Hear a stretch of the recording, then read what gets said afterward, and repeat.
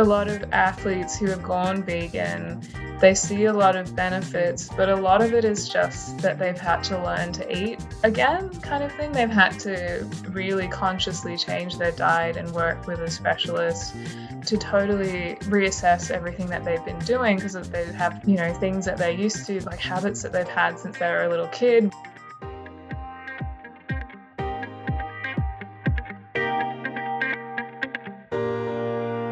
Hello and welcome to The Long Munch, the nutrition podcast for runners, cyclists and triathletes. My name is Alan McCowan. I'm an accredited sports dietitian, lecturer and researcher in sports nutrition at Monash University in Melbourne. And I'm joined as always by my colleague, fellow sports dietitian and researcher, Steph Gaskell. How are things with you, Steph? Things are good, Al. Things are good. What's been happening? I'm getting closer and closer, so close to finishing recruiting everyone for PhD. So then the fun time comes with writing. So that's exciting. Have you got an end date when you finish your data collection? Hopefully November. What's that? We're October now, so mid-November. Yeah, nice. About six weeks away. Yeah, not far. So did my last. All going well. My last VO2 max test today on the last participant. So awesome. If all going well, that will be exciting times. Yeah, absolutely. Yeah. And you got a presentation this week at the Sports Dietitians Australia conference. Yes. I do. Looking forward to that. So that one's on Friday, which we're going to kind of try and make sure I get to that on time after got a study participant on the Friday. But you've also got a presentation there as well. Yeah. Mine's poster, so it's not too much to do. But it's looking at we talked about it in one of the previous episodes around sort of mathematically modelling sodium requirements. So looking at that from a practical perspective and looking at the sodium needs of soccer players, marathon runners, and then ultra marathon runners as a bit of a contrast across three kind of different sports that are fairly common, and a variety of sort of durations and exercise intensities and sweat rates to have a look at what the mathematical modelling shows us. And what's your presentation on? Yeah, so mine was back when I did my honours. We looked at the impact of FODMAP on on a range of factors in terms of gastrointestinal health. One of those was where we took the stool from our participants and. Lovely. Yeah, fun stuff. And then anyway, have been able to, I guess, analyse and assess that along with the plasma and have a look at the type of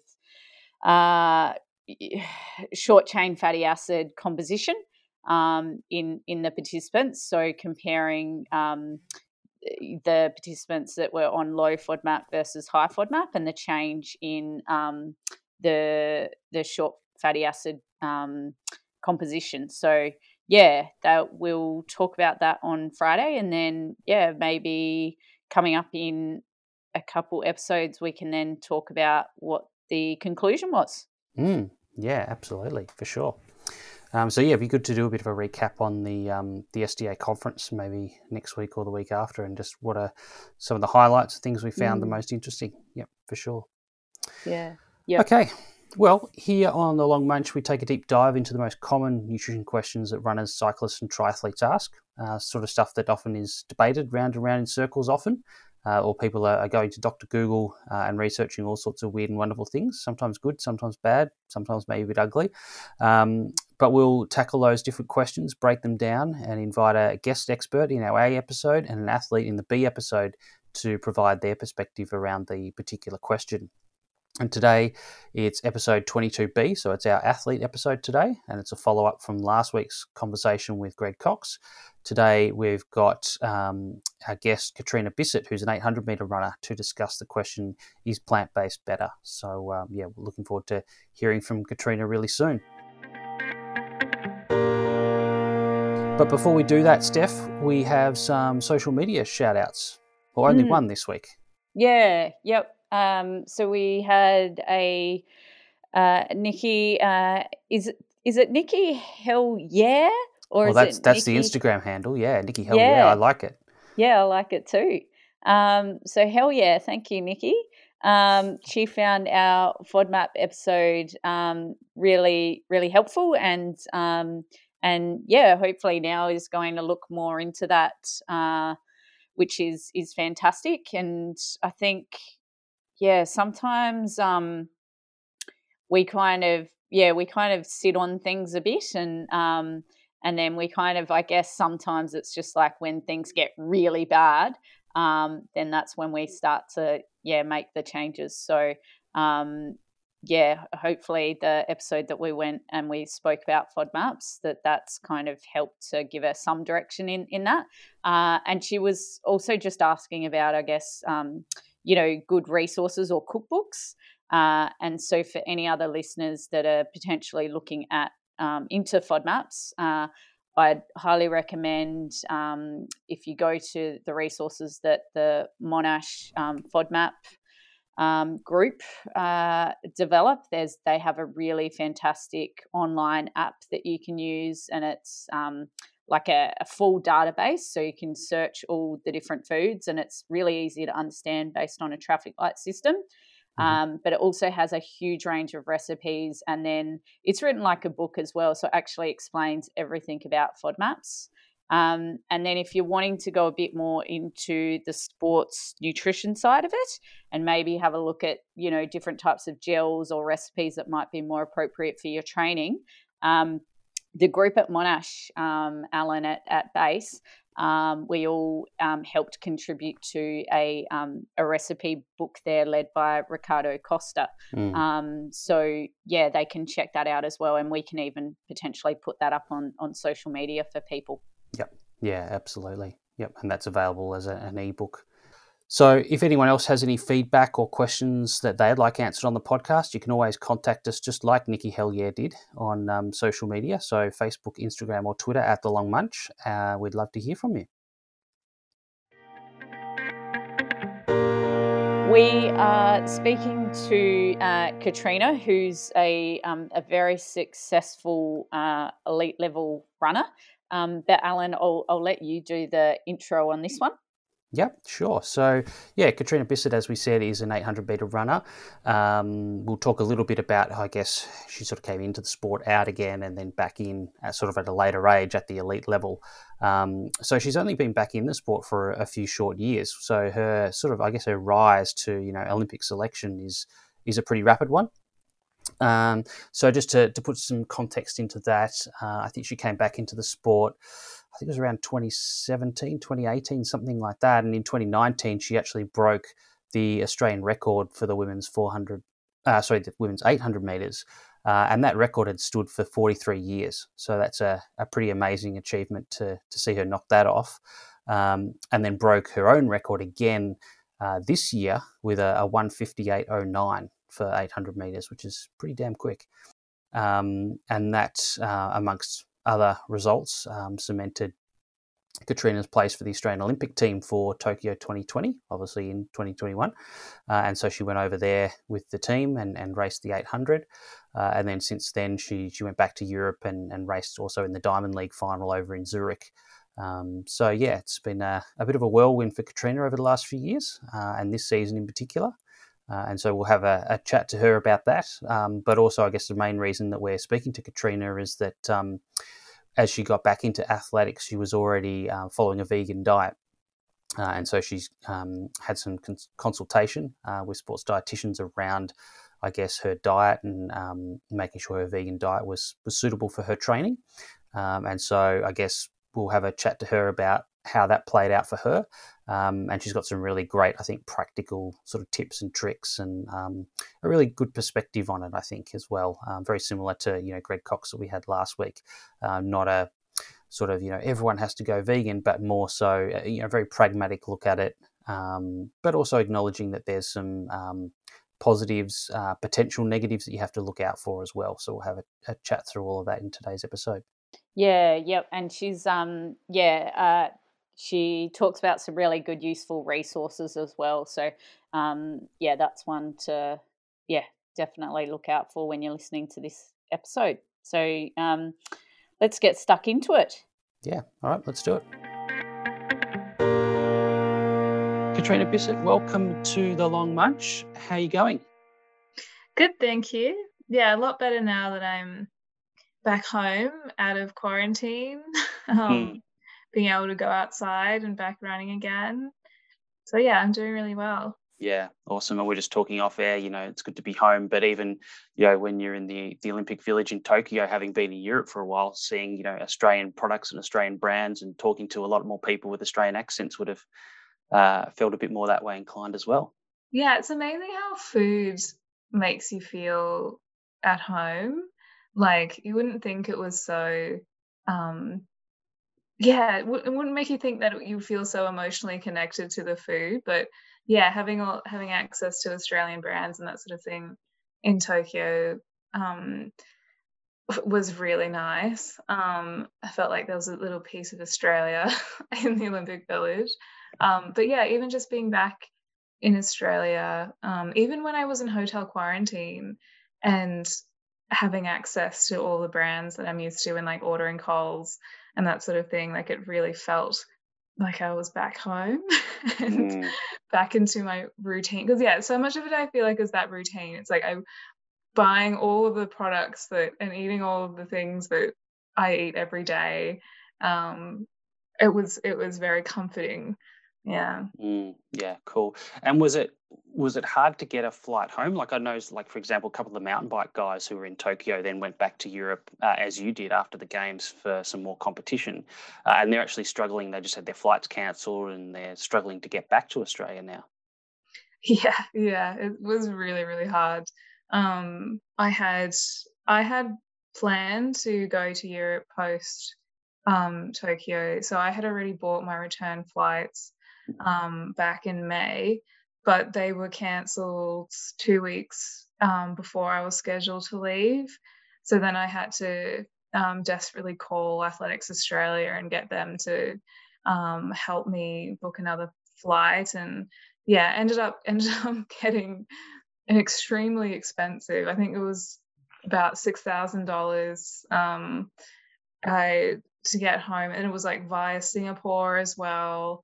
And I had to do a 24-hour layover in Singapore, and and that was like super like strict COVID protocols in Singapore airport. And so we were sort of like had to walk single file through the airport and things like that in like tiny groups. And and then into hotel quarantine where you had to pay another $3,000. So it was it was tough. But it's just everyone was in the same boat. Like it's just what you have to do as an Australian athlete if you're racing internationally at the moment. That's, everyone's dealing with the same thing. Yeah, exactly right. And I saw the other day, I think some people are getting a repatriation flight from Argentina, and it's flying over the South Pole to get back to Australia to Darwin, because that's actually the most direct way around the globe. And we're just, we had a few of our recent episodes where people said on their bucket list was to go to Antarctica, and these guys get to fly over. But anyway, so you've obviously had, quite the last 12 months, Catriona. You've in this season that's just finished, you broke your own 800-meter national record. You obviously, made the team for Tokyo and then competed over there at the Olympics, and then you had the Diamond League final in Zurich. But I guess when you had that hotel quarantine time, a couple of weeks with not much to do, I guess it gave you a bit of reflection time. What did you sort of make of the year that was, or maybe even the Olympic cycle it was, given that sort of come to a conclusion now?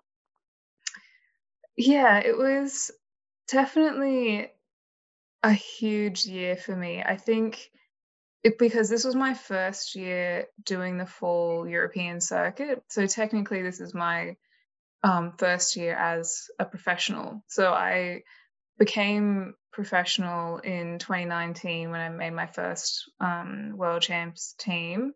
But I only did that sort of mid-year, and that was quite unexpected. And yeah, I was just sort of, I did, I think, 2 races overseas, and I didn't do any of the European circuit or any of that sort of thing. Um, and then I was really badly injured for my world champs, so I didn't really have a proper build up into that either. So I was really looking forward to 2020 after having had a little bit of a taste, but not really going that well, but feeling like I was ready to be a professional and do my job. Um, but yeah, obviously 2020 was not a very busy year for athletes. So got to have quite a long run up, I suppose, into 2021. Um, and yeah, I decided to travel before the games, which was only I think maybe 25% of the track athletes did that. And I just wanted to get a bit of international racing experience before the Olympics. And yeah, and so I had a lot of quite good races before then. Was very disappointed with my Olympics. Uh, yeah, my Olympics debut. It didn't pass the first round, which was, yeah, really surprising for me because I had been racing really well in Europe beforehand. Like you say, like I broke my own national record and I was ranked quite high in the world. Yeah, and just seemed to just, it just did not come together on the day. And I'd done a lot of reflecting on that experience. It was quite traumatic, I think. I have been a little bit hesitant to actually go on podcasts post Olympics because it was such a huge disappointment, and I think a very, very big and brutal learning curve. I think particularly one of the things I particularly noticed was a lot of my like friends and family, like they don't really know what I do. And their first sort of experience of seeing me is watching the Olympics and then seeing me run really poorly and not pass the first round. So I found that was probably surprisingly hard, is knowing that a lot of my friends, that's the only time they've seen me run, and it wasn't one of my best races. But I think on the other side of that, I have learnt a lot, and I've made some big decisions about how seriously I want to take running and where I want to go. And I ended up changing coaches after that race. And yeah, I was very much tossing up whether I would actually keep running in Europe or come straight home with the rest of the team. And I ended up deciding to go to Europe. And even though it cost me like $9,000, um, I think it was definitely worth it in terms of, yeah, being away from my sort of comfort zone and what I was used to, and being able to reflect on the Olympics and my season and sort of play around a little bit with comps and races without having the Olympics sort of hanging over me. And the Zurich Diamond League final was probably the most fun I'd had in a race. It was like, I mean, it's one of those things that I watched like year after year. And it was like, man, that'd be so cool if I could compete in that event. And so that was really, really cool. And in a lot of ways, it was a better atmosphere to the Olympics as well, because it was a full stadium. They had fireworks. They had like a musical performance. Like you could bring beer into the stadium, and like so after my race, I like spent some, like I was in the stands with some other Australians, and yeah, we watched this, like there's like a parade for all the winners at the end. They get driven around the track in these four-wheel drives, like sitting on the back holding their little diamond statues and just sitting there with a beer with the Australians, with all the fireworks going off. So yeah, it was a really, really productive year. And I think I've really grown up. Like I feel like I feel a lot more confident in what I'm doing. And yeah, even though I was really disappointed with the Olympics, there was I think I'm a much, much better athlete, having gone through the year I've had. Mm, yeah. And then you mentioned just before that, you sort of came into, running at this level quite late on. Now, I think from memory, you sort of started off and did sort of the traditional sort of little ass path, moved away from athletics, and then back only in the last sort of few years. Is that right? Yeah, that's it. Yeah, I always joke around that like I've done this whole running thing in the wrong order.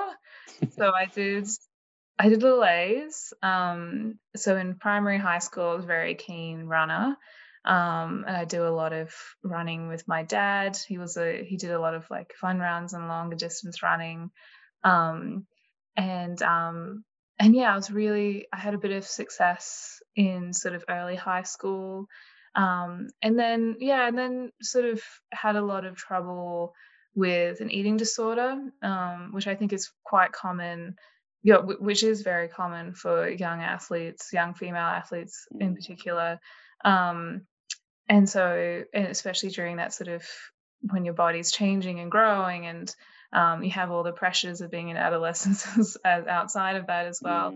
mm, So I really took a step back from the running, partly because it was just very stressful, and also just my running suffered a lot because of underfueling and um, all those sorts of things that come with those sort of mental health struggles. So I stepped away for a really long time, and then when I finished I did a bachelor's in architectural studies in Sydney. So I grew up in Canberra, moved to Sydney for uni, and then I worked for a couple of years post bachelor's in architecture, and yeah, during that time, like I was sort of still running recreationally during this whole time. Like I never totally stopped running, a few times a week, that sort of thing. But when I was working full time, I started training a bit more seriously because I had a lot more free time after work. Like I had a lot more routine.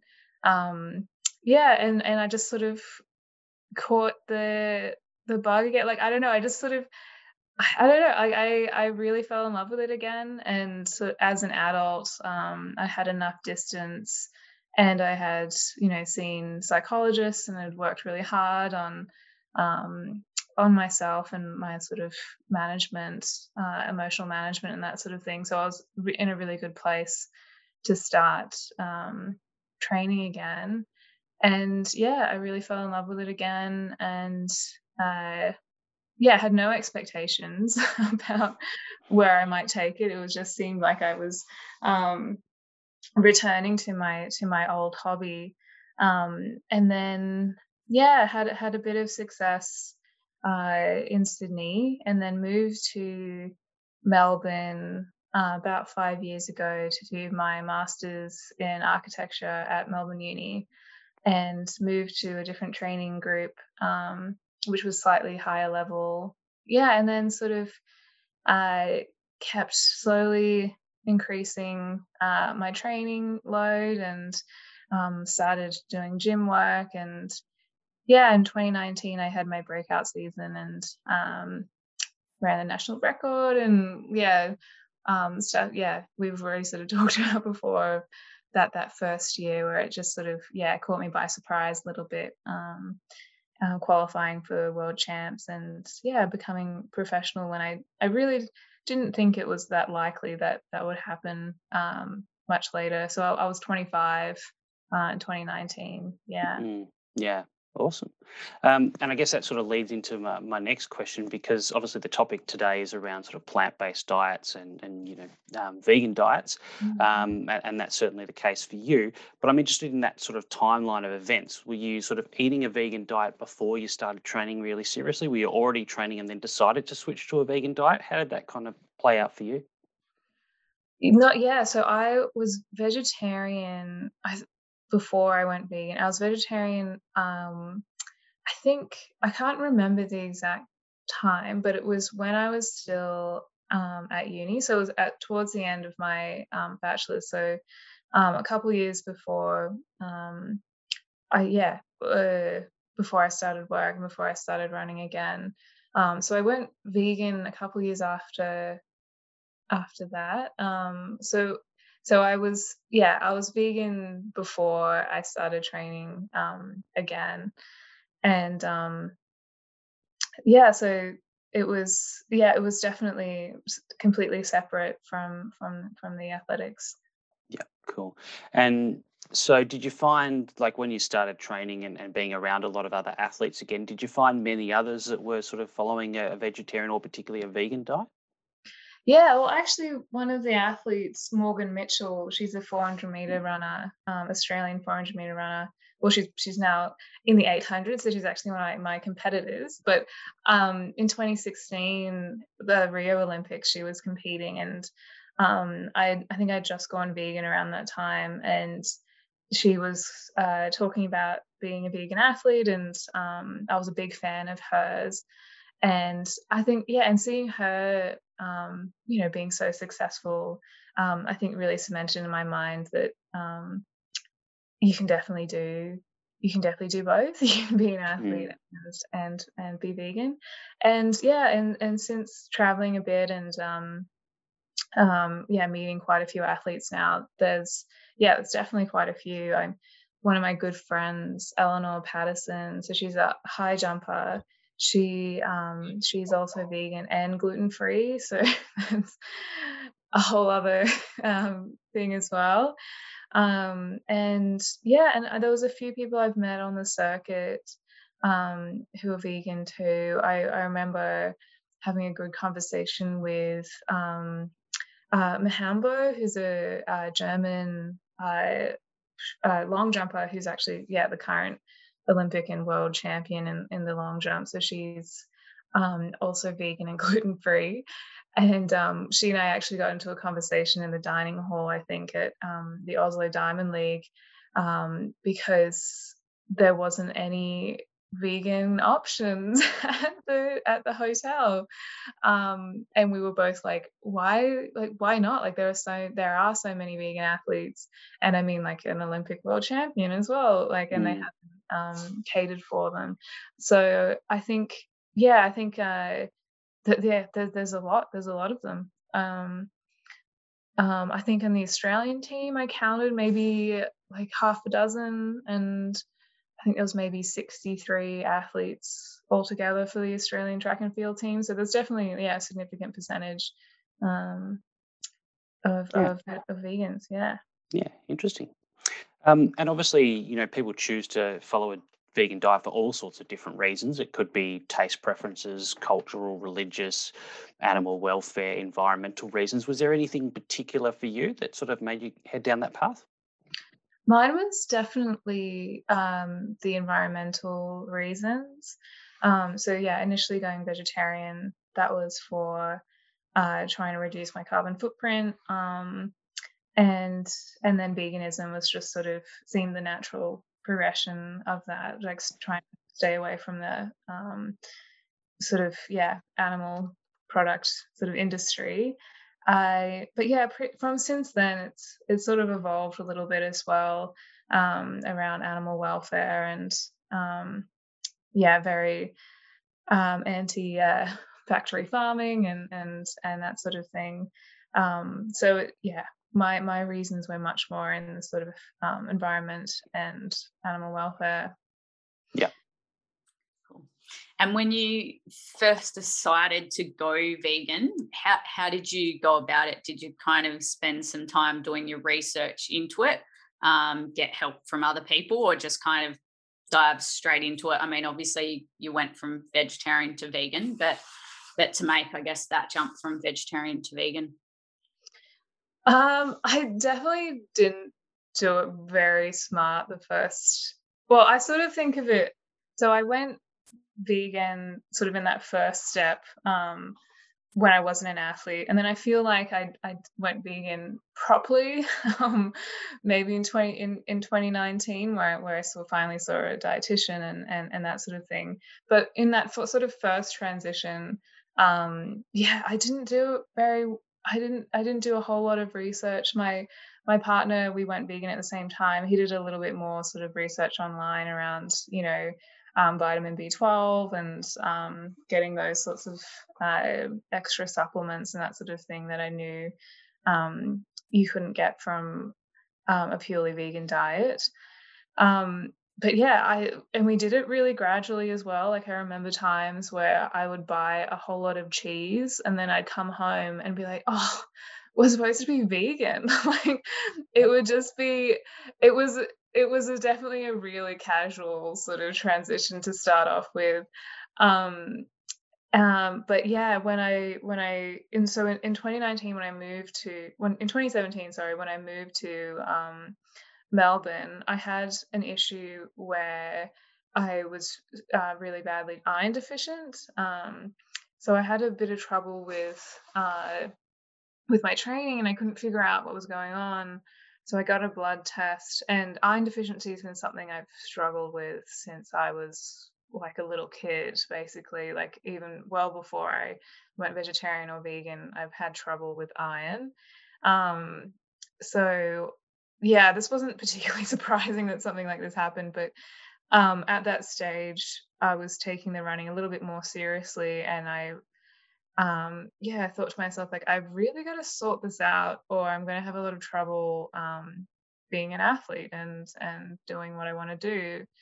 So I got an iron infusion and started seeing saw a dietitian for the first time to figure out my how to support my my training with a vegan diet, and that was huge for me. Like I didn't realize that I was really under eating in terms of carbs. Like I was eating a lot of fats, like nuts and seeds and that sort of thing.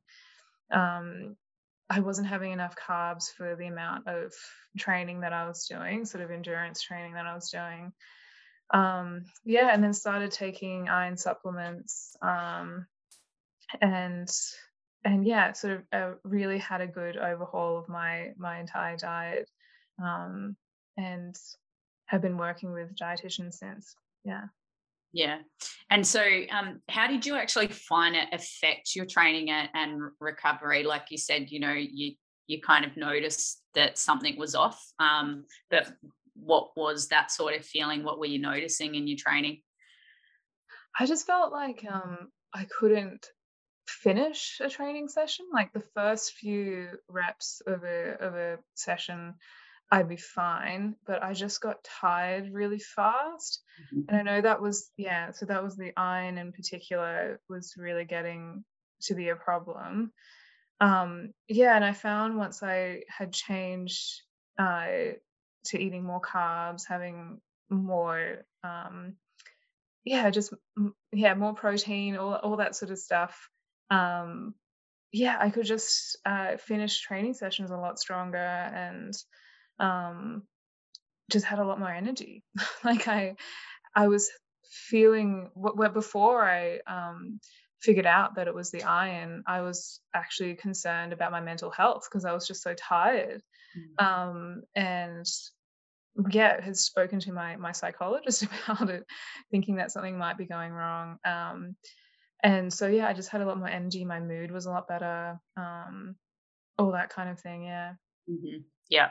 So it sounds like there were kind of like a number of things. Like it was your energy intake you kind of needed to bump up. Then it was your iron, and then also the carbs and the proteins. So and so what about for those that eat a vegan diet or are considering it? Any tips or tricks for them in terms of making sure they are getting enough, say, protein, iron, and even calcium as an example? Like what were the changes? How did you kind of make those changes in your diet? Well, I think the biggest one was to see a dietitian. I think Well done. see one as soon as you can. Like I think it was one of those things where it's like, I don't have a degree in dietetics or anything like that. Like I felt like I was getting so much information from like Instagram, from, like really bad like lifestyle blogging kind of stuff.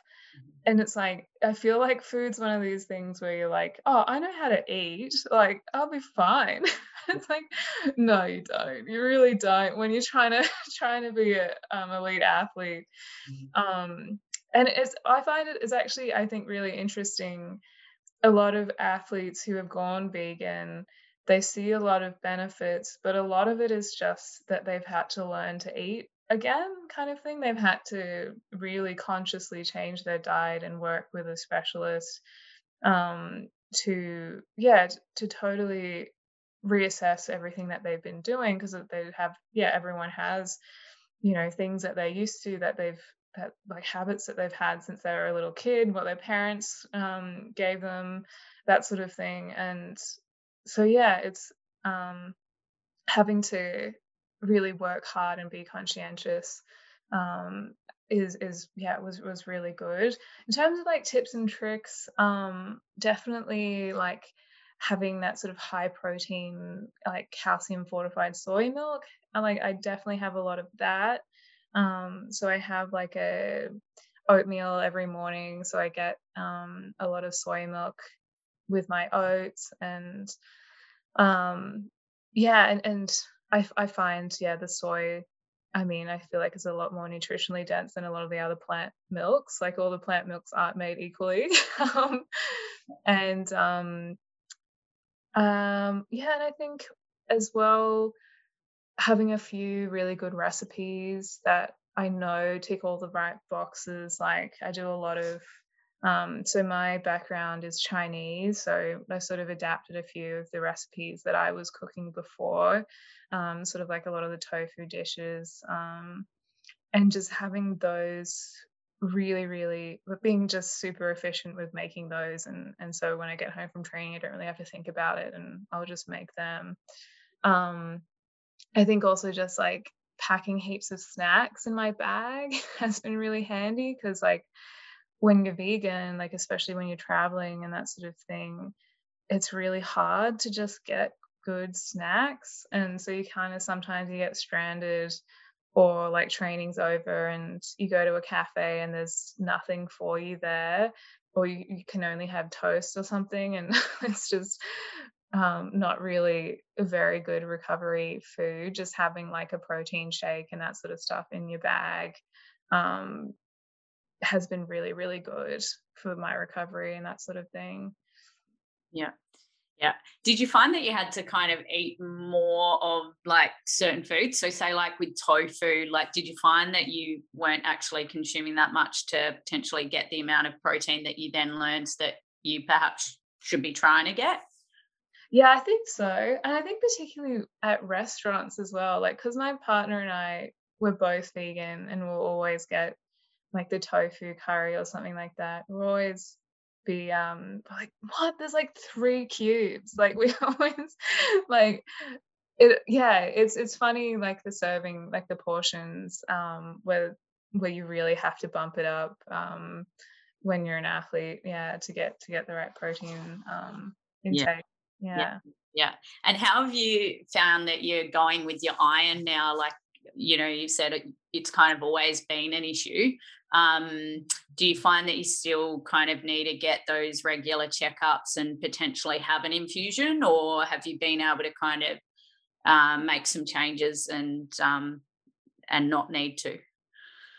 I've been really diligent with, getting that sort of, at least sort of 3 times a year blood test. Mhm. So since that, in 2017, when I had that real like, wake up call about, like, I couldn't believe they had let my iron drop that far when I knew I had a problem with iron deficiency anyway. And so I've been very, very good with getting very regular blood tests.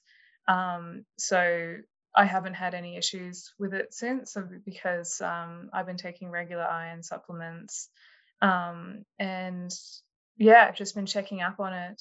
And if it's sort of maybe trending a little bit down, then I'll be like, oh yeah, I haven't actually been as good as I have been with taking the iron So I'll just sort of check myself there, and um, I haven't had any issues really, because I've been having to report my blood test to somebody, so I have to be accountable.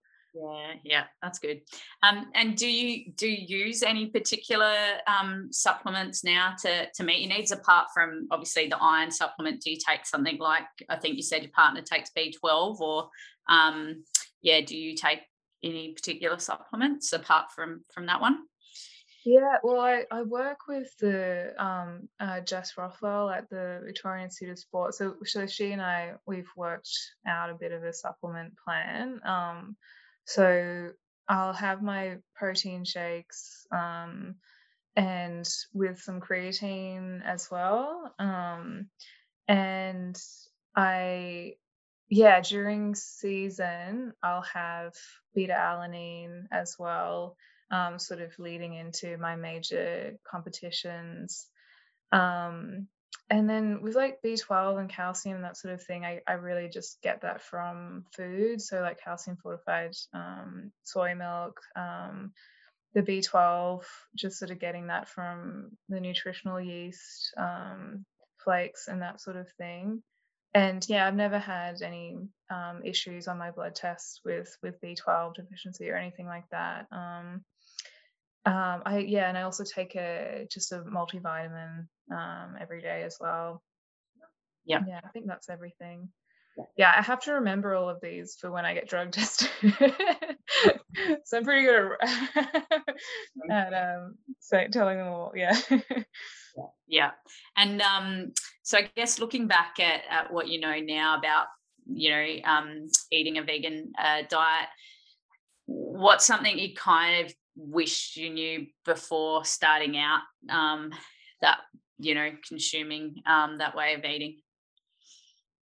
Um, I think the dietitian thing I think would have really, really helped me when I first went vegan. And I guess that sort of piece sort of talks a bit about um just like I think there was a lot of hesitation that I had because I didn't think I was maybe good enough as a runner to sort of justify talking to somebody, or and I hear that a lot with other athletes as well. I sort of have to convince them that it doesn't matter what level they're at, you can see a sports dietitian and it will be beneficial. um I think as well, sort of not trying to replace meat with just meat substitutes. So if I have like a dish that I really like, like I don't know, if I want to like chicken schnitzel or something like that, I trying to stay away from that sort of the meat substitutes and actually just learn new recipes, because there are just so many great like vegan recipes, like like especially from Asian cultures, like Indian recipes, Korean, Chinese, like there's just so many amazing vegan recipes, like, and I feel like I've really had a lot of fun like learning them, and like cooking has always been like a passion of mine. And so it's just like a new challenge with just like different parameters kind of thing. I think I think I wish I'd sort of gotten on board with that a bit earlier. Yeah. And do you have any kind of recommended, I don't know, sites that you go to with those recipes? I don't actually use a lot of websites. I have a lot of cookbooks that I use. So one of the ones I'm really into at the moment, I think it's called Vegan Japanesey. It's a really beautifully graphically designed book. It's quite recent. I'll just go get it. I'll go get it. Oh wait, no, I'll just look it up. I'll look it up on my computer. That'll be faster than going to the other room. But it's a really good one. It's just like a lot of traditional Japanese foods that are already vegan, or sort of altered slightly to change the protein. So like more tofu rather than fish or something like that. Yeah, so it's called Vegan Japanesey. It's by Tim Anderson, who I think is Australian. Um, yeah, and it's just like so beautifully designed. Like I'm gonna show you this book. It's just very beautiful. Um, but that's sort of what I mean. Oh, I like Hetty McKinnon. She's a Australian, Asian Australian cookbook author as well. She's vegetarian, but a lot of her, I'd say maybe 80% of her dishes are vegan or they can be made vegan. Um, and that's like, she's so good because it's like really they're very much like just like amazing salads kind of thing. So it's sort of like really celebrating vegetables, sort of not having them as like a side dish, like really showing how great they are as a main. Yeah. Yeah, I'd say those are the two that I'm really obsessed with at the moment. Yeah. And do you think that you need to be like a really good cook to be able to follow a vegan diet, or it's something, you know, you can kind of learn as you go and it's not really that hard? Like once you get some cookbooks, you know, you kind of learn as you go? Yeah, I think it is pretty easy, especially if you got some good cookbooks as well. Like it's still the same like formula, you know, like you have your protein, you have your carbs and your veggies and that sort of thing. Like it's the same, it's like set of parts. It's just like, yeah, you just figuring out how to make it taste good. Like having like trying out different sauce combinations and um yeah, and it's kind of fun too. Like kind of like I think it's like fun learning a new sort of cooking style. Like especially if you don't have a choice as well. Like you really gotta gotta get invested into it. Yeah.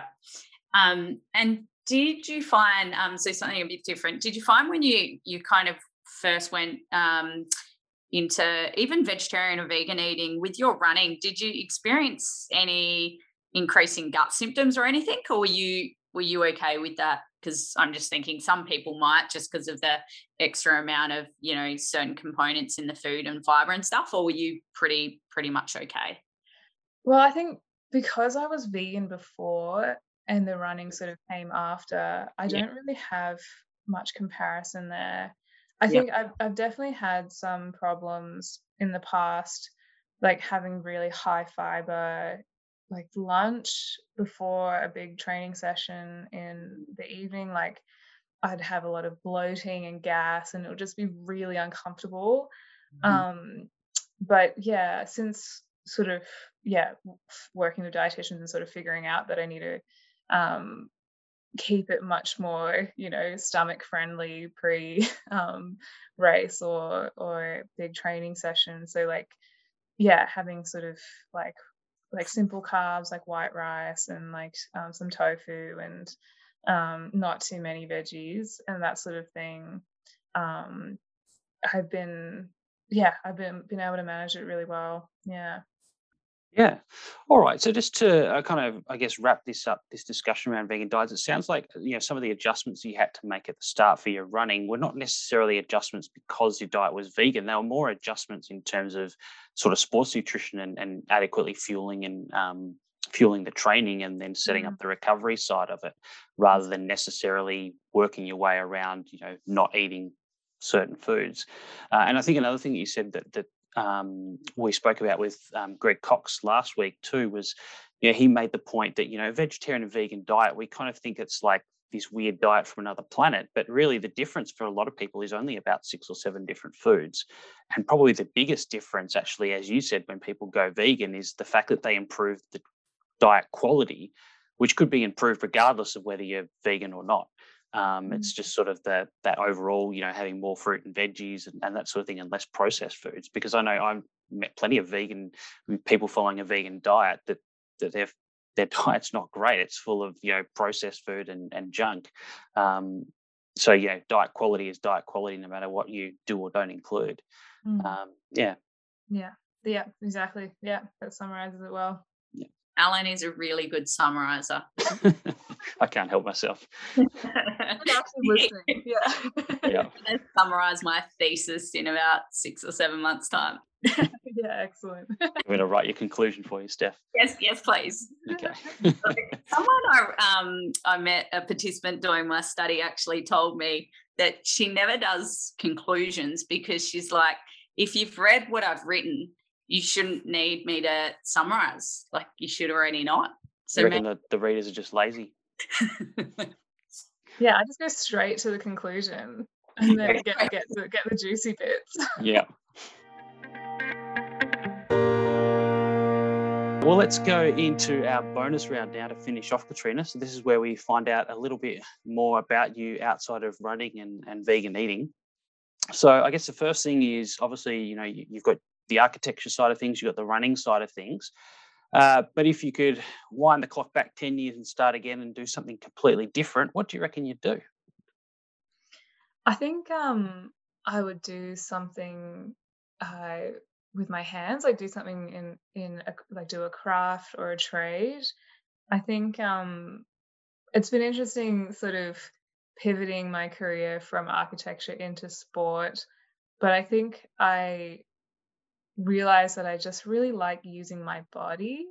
And I think even post this running career, I might go into doing carpentry or something in sort of the architectural world, but in the very hands-on side. So getting into building, and I've always wanted to make like tapestries and rugs and that sort of stuff, because I did like a lot of art in high school, and yeah, I always been drawing since I was a little kid, and so that's sort of how I went into architecture. But it's like I didn't realize how much architecture was sitting at a computer and clicking a mouse and drawing lines on a screen. And it's like, I actually want to be out there, like building the thing. And yeah, so probably something like that, like carpentry or just being an artist, I think. Yeah, awesome. Okay. Your favorite non-competition moment from the Olympics? I think the most powerful moment for me was when I was watching Peter Bowl run the 800-meter final. And I know him quite well. So he and I are both from Melbourne, and we're obviously both 800-meter runners. And I was watching the race from the village, and they, on the Channel 7 coverage, they showed his family back in Perth, like his giant Sudanese family. Like I think they had like a good like 50 people crammed into one room, like the living room. It was just like, yeah, just this wall of human beings like watching this TV screen. And yeah, I was already feeling very emotional because I knew him, and I mean, I was very emotional at that point because I had had a disappointing race and was just, yeah, emotions running very high. And as soon as they showed his family, I just remember bursting into tears, just absolutely like so like loud sobbing watching this race, just with all the other Australians watching it in the village. And yeah, I probably, yeah, just cried very, very ugly and and loudly watching it. I was just so proud of him, I think. Yeah, and then the other moment was watching the 400-meter women's hurdles world record.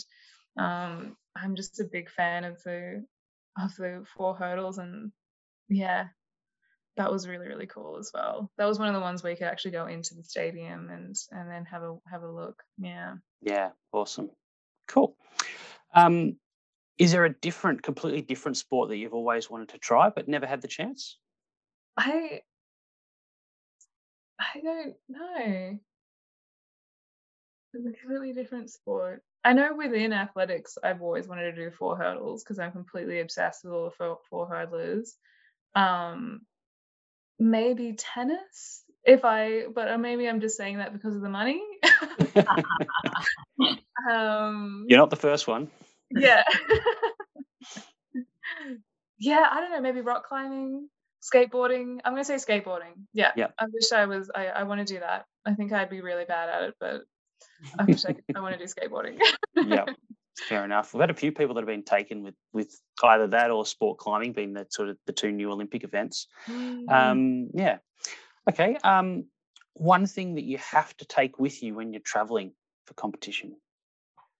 I always take my AeroPress, my little portable AeroPress coffee making thing.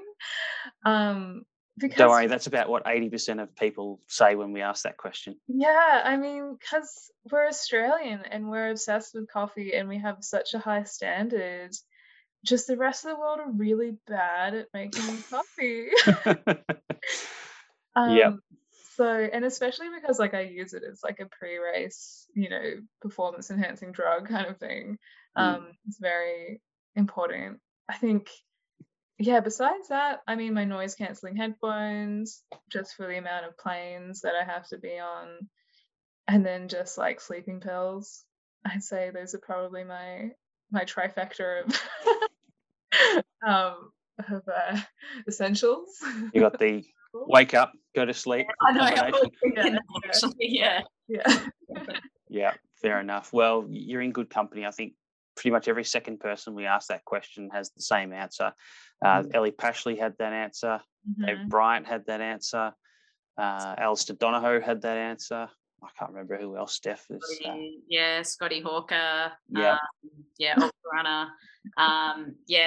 Some researchers. I think everyone. And it's caffeine it's crazy. Like for my studies, they have to have just 24 hours right without coffee, and it kills my participants. Like and I like one particular one I have, he asked me every 10 minutes, can I have a coffee yet, Steph? Can I have a coffee? Can I have a coffee?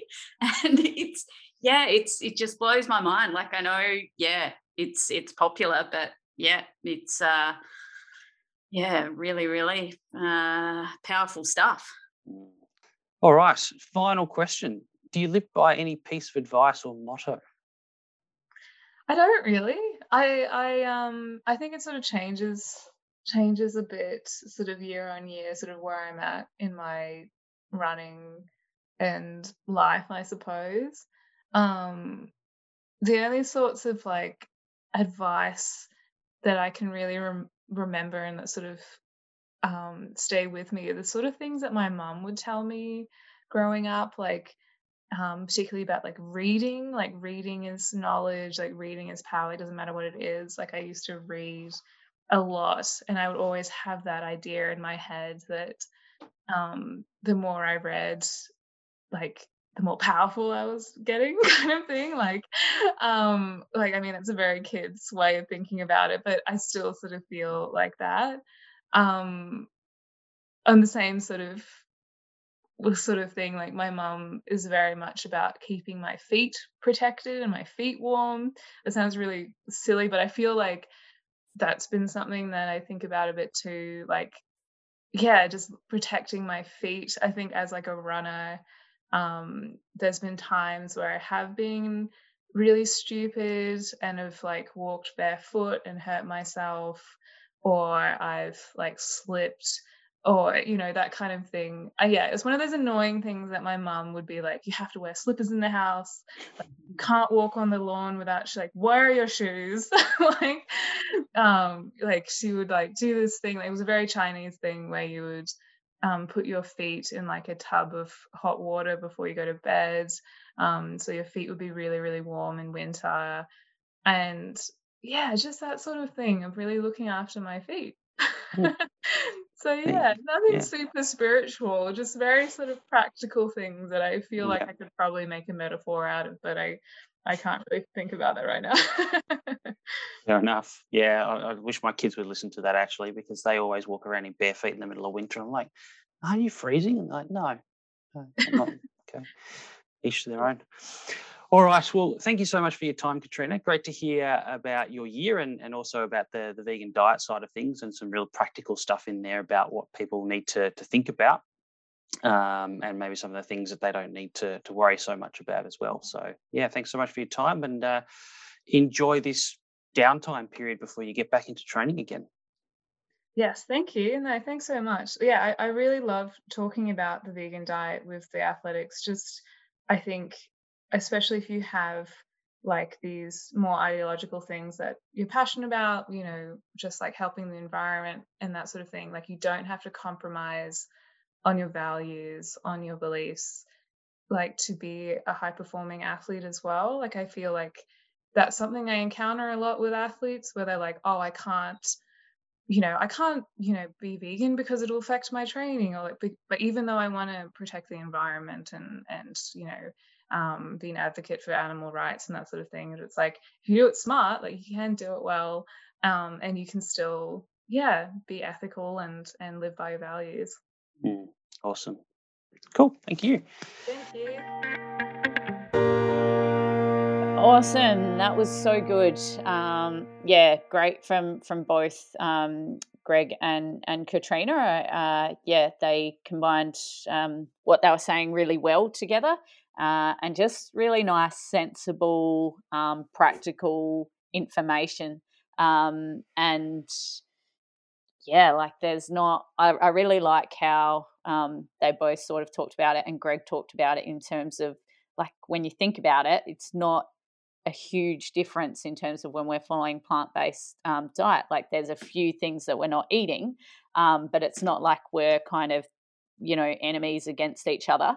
And then also with Catriona, just about it's when you're consuming a plant-based diet, there's so many wonderful ways that you can like present food and make food taste good. Yeah, definitely. And so anyway, really, really useful. So thank you to both of them.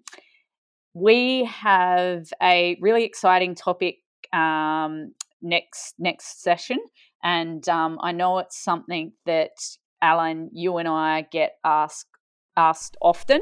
We got asked via Facebook, I think it was, or Instagram about 6 months ago for this topic, and we've been sitting on it for that time because we've been waiting for the Olympics to be over, because our guest next week has been in the thick of organising all the food for the Australian team for the Olympics. Exactly. And so I'll let you introduce the topic, Al. Yeah, so next week it'll be episode 23A. Our topic is, does leaner equal faster? And that was a special request from Lionel, who's a runner, as I said, quite some time ago. And our guest is Associate Professor Gary Slater, who has two roles. He's a lecturer at the University of the Sunshine Coast, up on the Sunshine Coast, obviously. But he also is the National Nutrition Network Lead, I think is the official title, through the Australian Institute of Sport. And so he coordinates sort of the workings of sports nutrition throughout the sort of the state, the National and State Institute of Sport Network and Academy of Sport Network. So that was obviously where his involvement with the Olympic Games came in. And so he's been pretty busy with that. But his particular research expertise and his real interest in terms of the academic side of his work is around this area of body composition. And he's looked at that across several different types of sports over the years. But he's also an expert on body composition measurement and monitoring. And so we'll get into that a little bit, but obviously keep the focus more around the relationship between body composition and performance. Yeah. And people can also then get to hear a little bit about his experience as well at the Olympics. So that was really interesting to hear, and the long days that were spent with all of them. So otherwise, if anyone has any questions, please contact us on our social media. We would absolutely love to hear from you. No question is a silly question. So we're on all your popular social media profiles, Twitter, Instagram and Facebook. And then if you would like to hopefully keep listening to us, we are on all your popular podcast platforms. Absolutely. Okay, well, I think that's us done for today, Steph. So everyone have a great week, and we look forward to catching up with you next week with our interview with Gary Slater. Awesome. We'll see you then.